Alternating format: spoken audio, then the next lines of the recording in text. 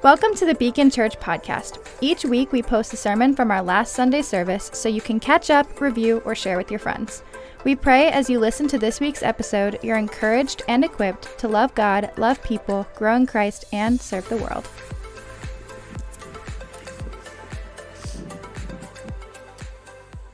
All right, good morning, Beacon Church. Good to see all your smiling faces this morning. My name is Justin. I'm one of the pastors here. I'm really glad to be here together. So how many of you guys watched any portion of the Olympics a few weeks ago? Some. I heard it was like actually very low-rated Olympics, and that's why only 4 of you raised your hands. But I watched a little bit of it, and I remember looking at these athletes and thinking to myself, like, what is it going to take? They're in peak physical condition, and I'm thinking, what is it going to take for me to look like that? So I looked up what it is that some of these athletes eat, and I found this one Olympian's diet that consists of this: 12,000 calories a day. Here's a picture of what he eats in a given day. 2 cups of coffee, this is breakfast, just breakfast. 2 cups of coffee, 3 fried egg sandwiches, complete with cheese, lettuce, tomatoes, fried onions, and mayonnaise. Never heard of that, but ew. 1 5-egg omelet, 1 bowl of porridge, or oatmeal, I guess, 3 slices of sugar-coated French toast, and 3 chocolate chip pancakes, and that was just breakfast. Yeah, and then he goes on and he eats 2 pounds of pasta and all this stuff. And I was thinking, you know what? I don't know if I could swing that. You know what? I actually found videos of people trying to eat this 12,000 calorie diet. I was going to make you watch it, but I couldn't get through it because it made me never want to eat food again. So does anybody know who used to eat this diet? That's right. It is our good... Oh, is this working here? Let me see here. There we go. That's right. Michael Phelps. And there's no way I could throw that down. So I was like, you know what? I might be setting my goals too high. I think maybe I should instead try to be like him, The Rock. And then I discovered that he eats 7 meals a day, every single meal so he's got breakfast, then he's got mid-morning breakfast, then he's got lunch, then he's got mid-afternoon lunch, then late afternoon lunch, then first dinner, and then second dinner. The dude eats 7 meals a day. Every one has a steak or a piece of fish in it. I was like, why him? Why not me? I could do that. This is his cheat day, actually, the pancakes, an actual thing. So these guys, they train, right? These guys, they eat a diet and they train. And it feels like we've been in this series in 1 Corinthians, this letter that the Apostle Paul wrote to this church in Corinth. And as we have been reading it, it feels like a lot of the things that he's been saying is almost like giving us a diet for what it means to follow Jesus. It feels like there's been a lot of instruction in there, asking a lot of us, right? We did this whole thing. He talked about what it looks like to follow Jesus and not be divided and not be arguing and in contention with one another. He talked about what the beauty and the goodness of marriage and a healthy sexual ethic and what that looks like and how good that is for the soul. We talked even in the last couple of weeks about what it looks like to lean into one another and be shaped by one another and be willing to love and serve and understand one another. And it's all these different instructions, and it feels like this sort of long, exhausting list of things to do, which in a lot of ways aligns with many of our perception of what Christianity is, right? You pick up the Bible, and it sometimes tends to feel like just this long list of things to do. Do this, don't do that. You can go here, you can smell this, you can touch this, but not that. And it just feels like this burdensome list of things to do. And the passage we're going to take a look at this morning, this next section of 1 Corinthians, Paul seems to recognize that he's been giving us so much instruction, and he endeavors to give us some encouragement. But somehow, as I read this piece of encouragement, in its own way, it felt like more burden. Let's read it together. Look at what he says. Do you not know that in a race all the runners run, but only one gets the prize? Run in such a way as to get the prize. Everyone who competes in the games goes into strict training. They do it to get a crown that will not last. But we do it to get a crown that will last forever. Therefore, I do not run like someone running aimlessly. I do not fight like a boxer beating the air. No, I strike a blow to my body and make it my slave so that after I have preached to others, I myself will not be disqualified. And I read that, and there's part of me that feels like he is just telling us to do more and try harder and keep running hard. And there's some truth to that, but what I would challenge us to be open to and to think about as we unpack this today is that this is not necessarily so much a call to do more as it is a challenge to run in a certain way, to see things differently. And that's actually what Paul has been doing throughout this entire series. If you start reading through 1 Corinthians and all those different topics about division and about unity, about loving your spouse well, all the different things that he says, every one of them has to do with this idea of trying to see things just a little bit differently. So he uses this racing analogy. And I want to just give us a quick sense of what it is that the readers at the time would have been hearing. So they hear this, hear him talking about a race, and their minds immediately would go to these games called the Isthmian Games. They were hosted in Corinth. They were second only to the Olympics. And, athletes, the best athletes in the world would come and convene in this place. And the people who were reading this at the time, they'd be thinking of some of those great athletes, the best runners, the best boxers in the fighting ring. They'd be thinking of, like Usain Bolt, right? That guy he's been clocked at running 28 miles an hour. He would get a speeding ticket in a school zone. That's crazy, right? They'd be thinking of Floyd Mayweather. They'd be thinking of like just the best athletes in that area of running and of fighting. And Paul actually loves these racing analogies. He uses them throughout all of his writing. He uses it in Acts. We're not sure if he wrote Hebrews, but if he did, he talks about running with perseverance. He says this, that we're reading right here at the very beginning of sort of his writings to various churches. And then years later, at the very end of his life, he's actually in prison, about to get executed, and he knows it. And he says this in 2 Timothy. He says, I have fought the good fight. I have finished the race. I have kept the faith. Now there is in store for me a crown of righteousness, which the Lord, the righteous judge, will award me on that day. And not only to me, but to all who have longed for his appearing. You see, he's using this same analogy again with these same ideas, right? Fight, race, and crown. So there's something to this. There's something important here that I think we need to lean into. And 2 Timothy helps us see and understand even our 1 Corinthians passage just a little bit more clearly, because it helps us appreciate that it's not so much about a competition, that it is about how and why we run. And the how and the why we run are inextricable. They inform one another. And so as we go through this passage, if you're trying to figure out like what is the main idea, if you're like a little bit of a Bible nerd and you're trying to do some like hermeneutics here, sort of like the hermeneutical main idea is this very simple one, which is right in the middle of this passage. Run in such a way as to get the prize. And the Greek language actually, my Greek professor would say that the magic of Greek actually comes about in the verbs, because verbs in Greek have many more layers than in English necessarily. And the sentiment that's being communicated here in run in such a way as to get the prize is more like keep running in such a way as to get the prize. It's this encouragement to keep going. So what we're going to take a look at today as we unpack this a little bit and try to look at it through perhaps a different lens is that we are being encouraged to keep running with intentionality, keep running with purpose, and keep running with discipline because we are running toward a crown. Let's actually unpack that together, yes? Yeah. All right, good, let's do it. All right, so we start with this. We keep running with intention. He says, run in such a way as to get the prize. Everyone who competes in the games goes into strict training. So we talk about this idea of strict training, and that's referring to this idea of like a clear-cut intention to do something. So I guess for most of you, like, I don't know, I guess if you're over 30 or so, do you guys remember like your phone number, your childhood phone number from your home phone? That was a thing for those younger folks. There was actually a phone in the house that would ring.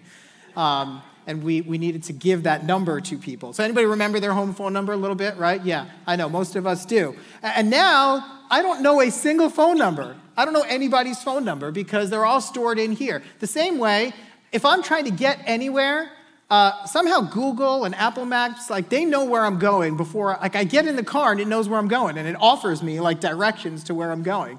And I just have to click it and I go there. But we do get in the car desiring to have some type of a roadmap that will take us from here to there. We don't just get in the car and start driving aimlessly. If there are any runners in the house, right? Some of you guys, right? Yeah, sure. And when you set out to run, you don't just walk out of your house and just start running, right? Oh, right here, left here. Ooh, there's a bird. Let me chase that. That's not what we do, right? We lay out a plan, we lay out a path, and we know how far we're running. That's why you come home and you're like, I just ran 7 miles, right? Because you know exactly which way you were running.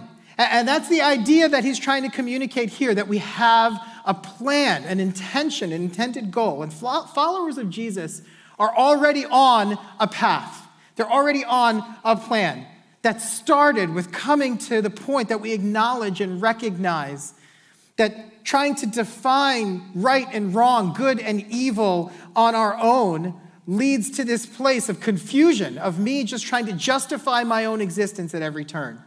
And it's this path where the next step allows for us to understand and accept that long before there was a you or there was a me, there was a God that saw the brokenness of the human condition and decided himself to pave a way to give you a new heart and give me a new heart and transform us into the people that we were created to be. And there's this next step in the path that says that helps us see that there were consequences to me trying to define good and evil for myself, and consequences for the ways that I have contributed to the broken world around us, to the greed and to the selfishness that marks our society. And I've contributed to that. And it's a path that believes that God himself took on flesh in Jesus Christ and bore upon himself all of the consequences of the ways that I have contributed to breaking our world.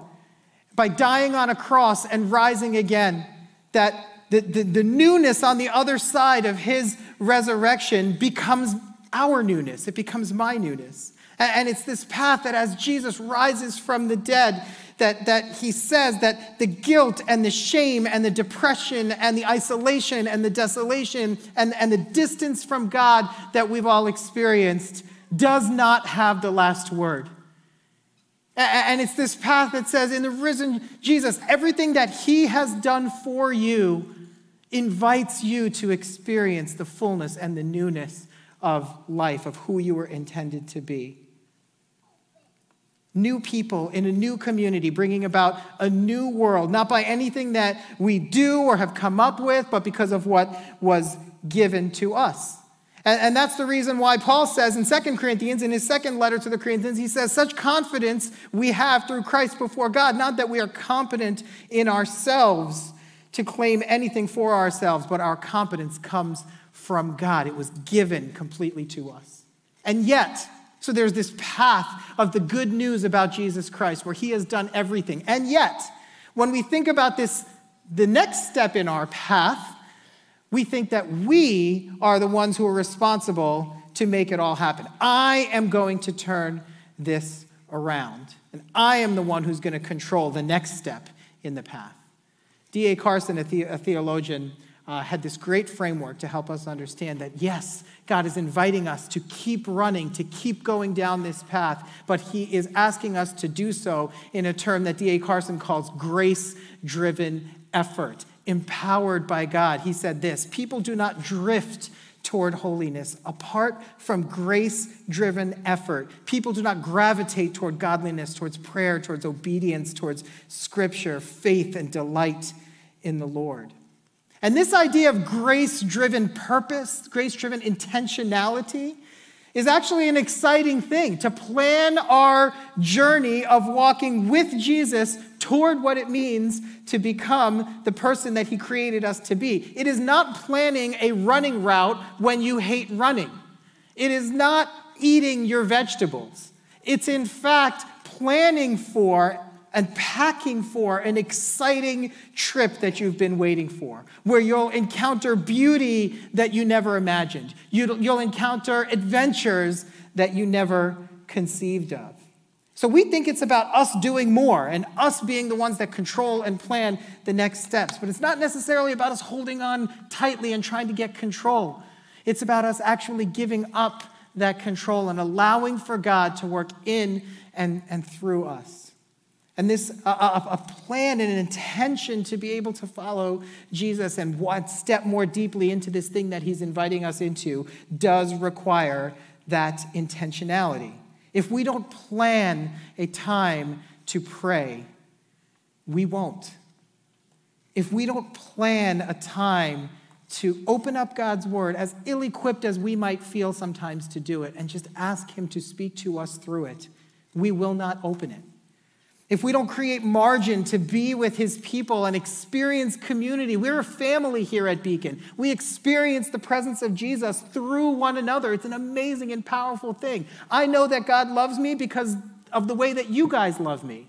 I know that God is compassionate and generous because of the way that you guys show compassion and generosity towards me. That is the beauty and the goodness of a new community made up of new people who are following Jesus and living in the way that we were created to live. It's awesome. And if we don't create the space to live in that community, we won't. And if we don't plan to give our time and our energy away freely, we will hoard it, always. I need to hear this message too, because you know what? I have had plans of my own of how to follow Jesus, and I've tried to control them, and they invariably fail. And even when I try to stay on them, sometimes I just start to wander off.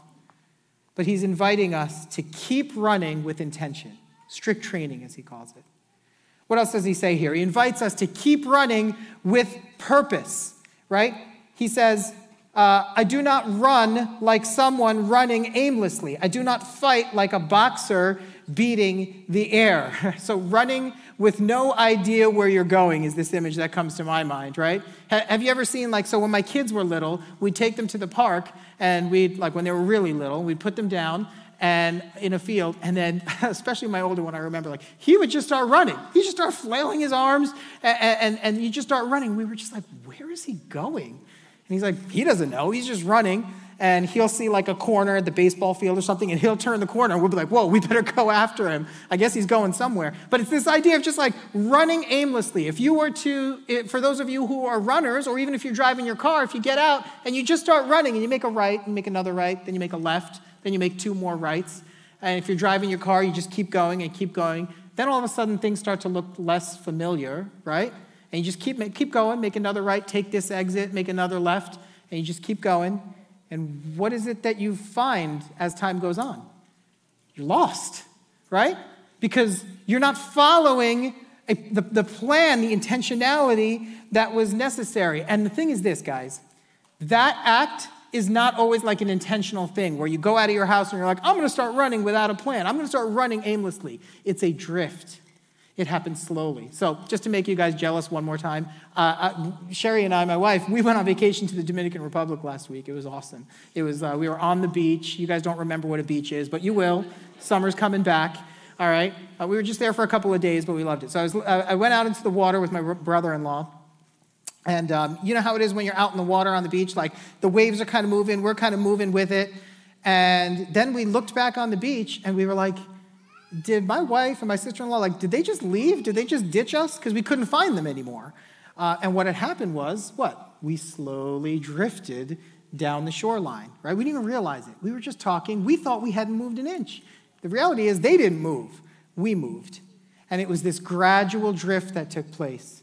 D.A. Carson, in that same quote where he talks about grace-driven effort, says this. He says, we drift toward disobedience and call it freedom. We drift toward superstition and call it faith. We cherish the indiscipline of lost self-control and call it relaxation. We slouch toward prayerlessness and delude ourselves into thinking we have escaped legalism. We slide toward godlessness and convince ourselves we have been liberated. So here's the thing, you look at this sort of steady drift that happens in life, and running aimlessly actually might feel good for a moment. But what it does is a right here and a left here and another right and then two more lefts and then a right, and it leaves us feeling lost. So how do we run with purpose? and it is to follow this intentional plan that God is inviting us into, to walk with Jesus toward who he's created us to be, to stay the course, to run with purpose and stay the course, and to do that in community.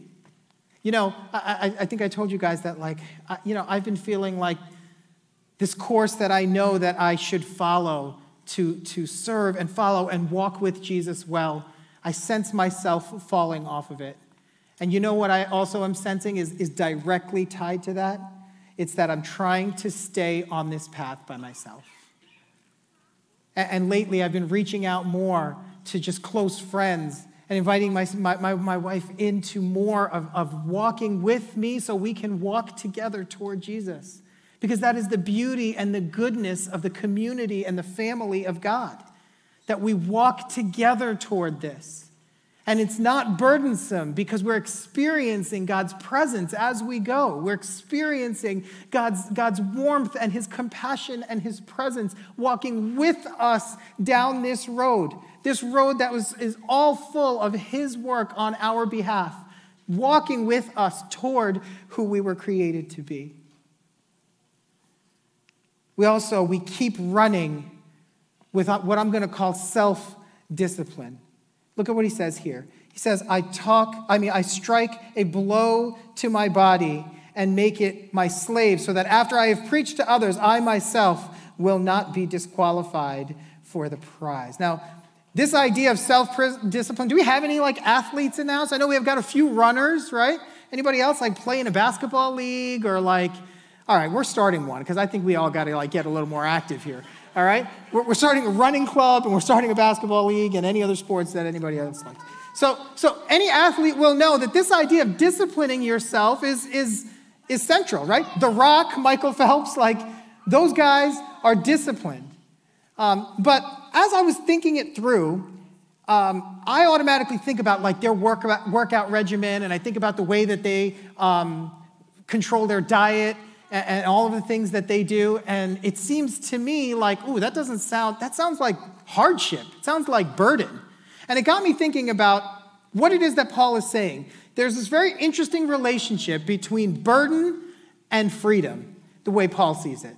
So I was thinking about, how would The Rock and me see freedom and burden play against one another? Well, I think we could both agree, both The Rock and me, my friend, Dwayne I call him, we both agree that an excess of chocolate cake is objectively bad for both of us. Yeah? You would agree with that? So I say that I am free to eat chocolate cake anytime I want. So I'll have one slice, and I'll have two slices, and maybe I'll have three, and maybe I'll just eat the whole thing. I don't know. Right?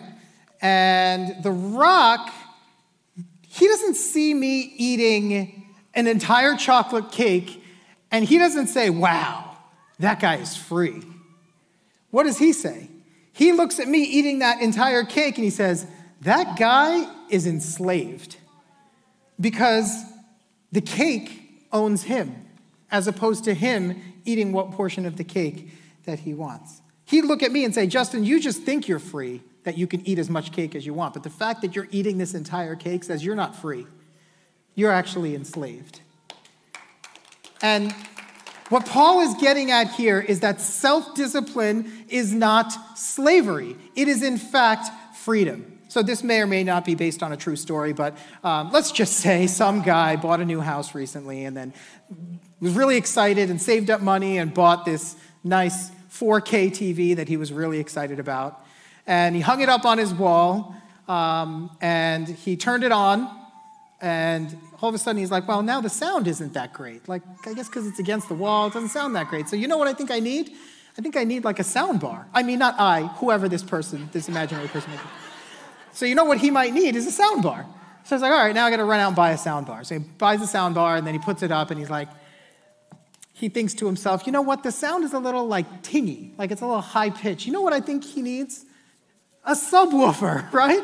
So he runs out and he buys a subwoofer and he puts that in, right? He's like, yeah, all right, good. Now this sounds good. And then he sees that Netflix is now offering sound in Dolby Atmos surround sound. But you know what the problem is? There's no speakers behind him. So maybe he needs to just run out and just buy a couple more speakers. So he sets up this whole system, and it sounds great. And then he sees a commercial for the company that designed the whole thing, and they're advertising that they're just coming out with the latest edition of this thing, and now his whole system is obsolete. And you can't add to it anymore, and you can't do anything else with it. Listen, it's always one thing after another, isn't it? It feels like freedom to just go ahead and keep buying this stuff, but before you know it, it's not that you have the thing, it's that the thing has you. And that is what happens with so much of the way that we treat the things around us. And Paul consistently frames this interesting relationship between discipline and freedom. Just a chapter ago, Trevor was talking to us about how Paul himself, just a few paragraphs before the one we looked at, says, "It is for freedom that Christ has set us free. Stand firm then, and do not let yourselves be burdened again by the yoke of slavery." Right? That's what he says in Galatians. I'm sorry. In the passage right before that, he says, that's okay. We're missing a slide. That's all right. Don't worry about it. In 1 Corinthians chapter 9, he says, "Though I'm free to belong to no one, I have made myself a slave to everyone to win as many as possible." There's this tension between what he sees as freedom and then what he sees as bondage. And what he's getting at is this: self-discipline is not bondage.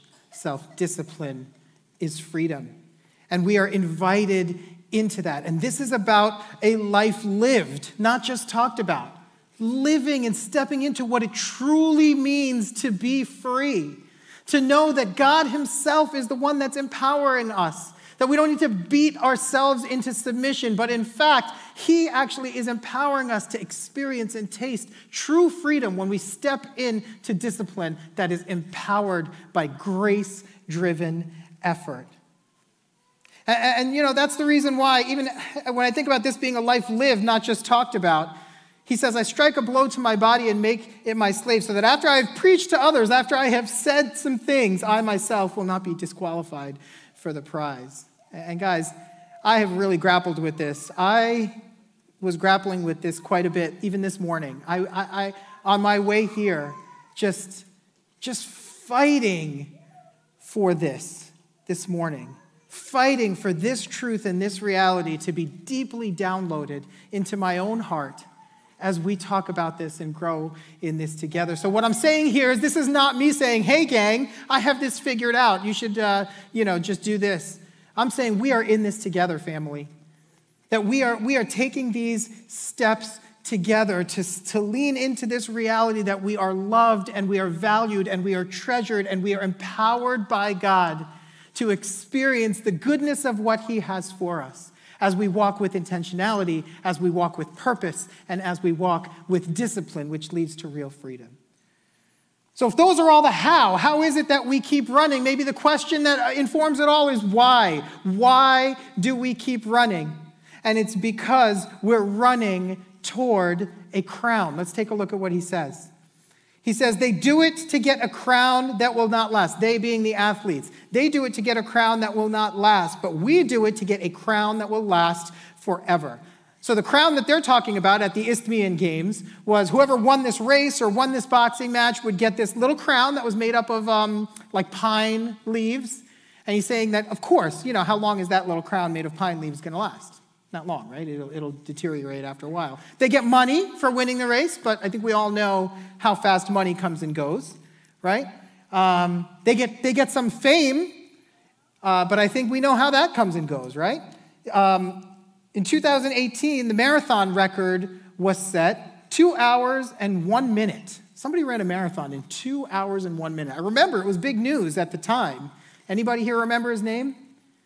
No, neither do I. In fact, I didn't even write it down because I thought I would remember it, and I don't. That's really sad. Fame comes and goes. And here, Paul is telling us that we're not going after this crown that comes and goes, but one that lasts forever. And I think the misconception about the crown that he's talking about that's promised here is that we tend to think that if we do all these things, if we run with intentionality and purpose and discipline, if we do all these things, then someday we're going to be zapped out of here and thrust into a place called heaven, and then we're going to get a larger mansion and a nicer car and more stuff. in some distant place called heaven. And what that suggests is that what Jesus promises in the gospel is nothing more than delayed gratification, right? It's that, like, hey, you can we shouldn't be going after sort of the narcissistic, consumeristic, pleasure-seeking at all costs pursuit of things now, but if we hold off now, we'll get it later. And that's how we tend to think what these crowns are, but friends, it is so, so much more than that. I'll tell you one thing, there's very little talk in the scriptures about specifically what it is, but when Jesus talks about it, he says that these crowns are honor from God. They are actually more responsibility in its own way. Because he talks about a crown that will last forever. He is talking about this bigger picture. He is hearkening back. The crown that lasts forever is hearkening back to who you were created to be. Who you were created to be. He's hearkening back to your original design, to living in the fullness of who you were created to be. He's hearkening back to this description that you find in Genesis, in the Garden of Eden. In Genesis chapter 1:26 says, "Then God said, let us make mankind in our image, in our likeness, so that they may rule over the fish of the sea and over the birds of the air and over all things." You see, that's what we were created for. The crown that awaits us is this beautiful opportunity to partner with God and live in the fullness of what it means to rule with him under his authority, to cultivate his good world. We were created to partner with God in his image, to rule and to cultivate his good world. And so we run toward a crown in which we fully experience that renewed partnership with God in our restored world. It's a crown that will be fully realized in a day in the future, but what we're running toward has already come in a way in Jesus Christ. You know, the Bible uses sort of this royalty language with respect to the followers of Jesus in so many different places, right? It says we are a royal priesthood. What it's getting at, it's this reigning language, this idea that we were created to bring about God's good world, to cultivate the goodness of his world. This is the reason why when Jesus gives perhaps the most beautiful description of his restored, renewed world in what's called the Sermon on the Mount. Maybe you've heard of it. And he talks about how all of these things, how his world is marked by goodness, and it's marked by generosity, and it's marked by compassion, not by greed and selfishness. It is a new way of being human, a new way of living in his world. And what he's getting at here when he says this crown, he's hearkening back to the fact that you and me and everyone who puts their faith in Jesus Christ is given a new heart and a new spirit and empowered to bring about his renewed world. So we think that the prize is like, okay, it's going to be like a mansion and a Mercedes in the future. But it's what we're doing right now in the power of Jesus being completed is the prize that we await. So the prize for raising kids, like we just saw here, this beautiful dedication of these beautiful, beautiful kids. The prize for raising these kids and committing them to grow in the ways of the Lord and to know God and to experience his presence and to make a difference and to change the world. The prize for doing those things is that they grow into kids who experience God's presence and change the world.